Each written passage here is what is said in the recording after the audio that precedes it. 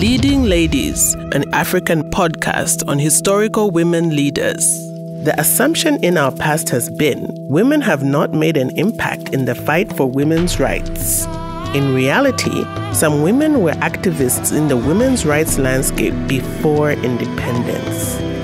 Meet Betty Chilombo Chilunga, the women's rights activist. Betty was born Betty Chilombo in 1938 in Chavuma, northwestern province of Zambia, then northern Rhodesia. Betty left Chavuma to go to Kabwe, where she enrolled for a teacher course at Chipembe Mission School in the Central Province in 1955. At Chipembe Mission, Betty was placed in boarding house number 4, where two girls ignited her interest in politics, Esther Kakumbi and Malao Nkumbula. These two girls had one thing in common. Their fathers were both leaders in the nationalist struggle. Malao's father was Harry Mwanga Nkumbula, the leader of the African National Congress, ANC, in northern Rhodesia, and Mateo Kakumbi, Esther's father, was the African Representative Council Committee chairman and the ANC General Treasurer in northern Rhodesia. Unknown to the school authorities, the girls in boarding house number 4 held clandestine meetings highlighting the necessity to end the colonial rule. The meetings impacted and transformed Betty, and she became determined to join the struggle for independence. Betty returned to Chavuma after her training and took up a teaching post at Chavuma Mission School. But soon her interest and activities in politics took precedence. She resigned and relocated to Zambezi in the northwestern province of Zambia. After her marriage to Harrison Chilunga, Betty's attention was drawn to the negative use of the African marriage certificate by the colonial government.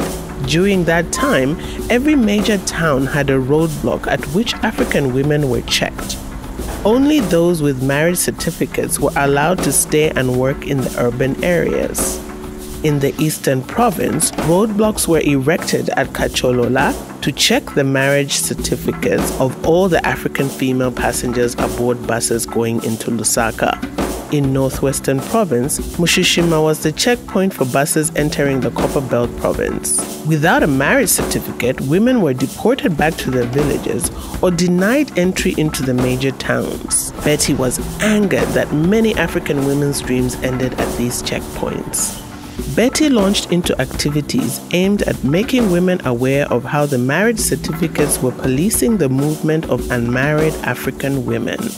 Between 1962 and 1963, Betty organized African women to burn their marriage certificates in defiance of colonial rule.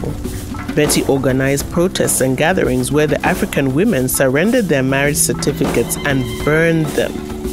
In this way, women sent a message to the colonial government against the use of marriage certificates. The destruction of a government document, which the marriage certificate was, attracted a penalty and even a jail sentence.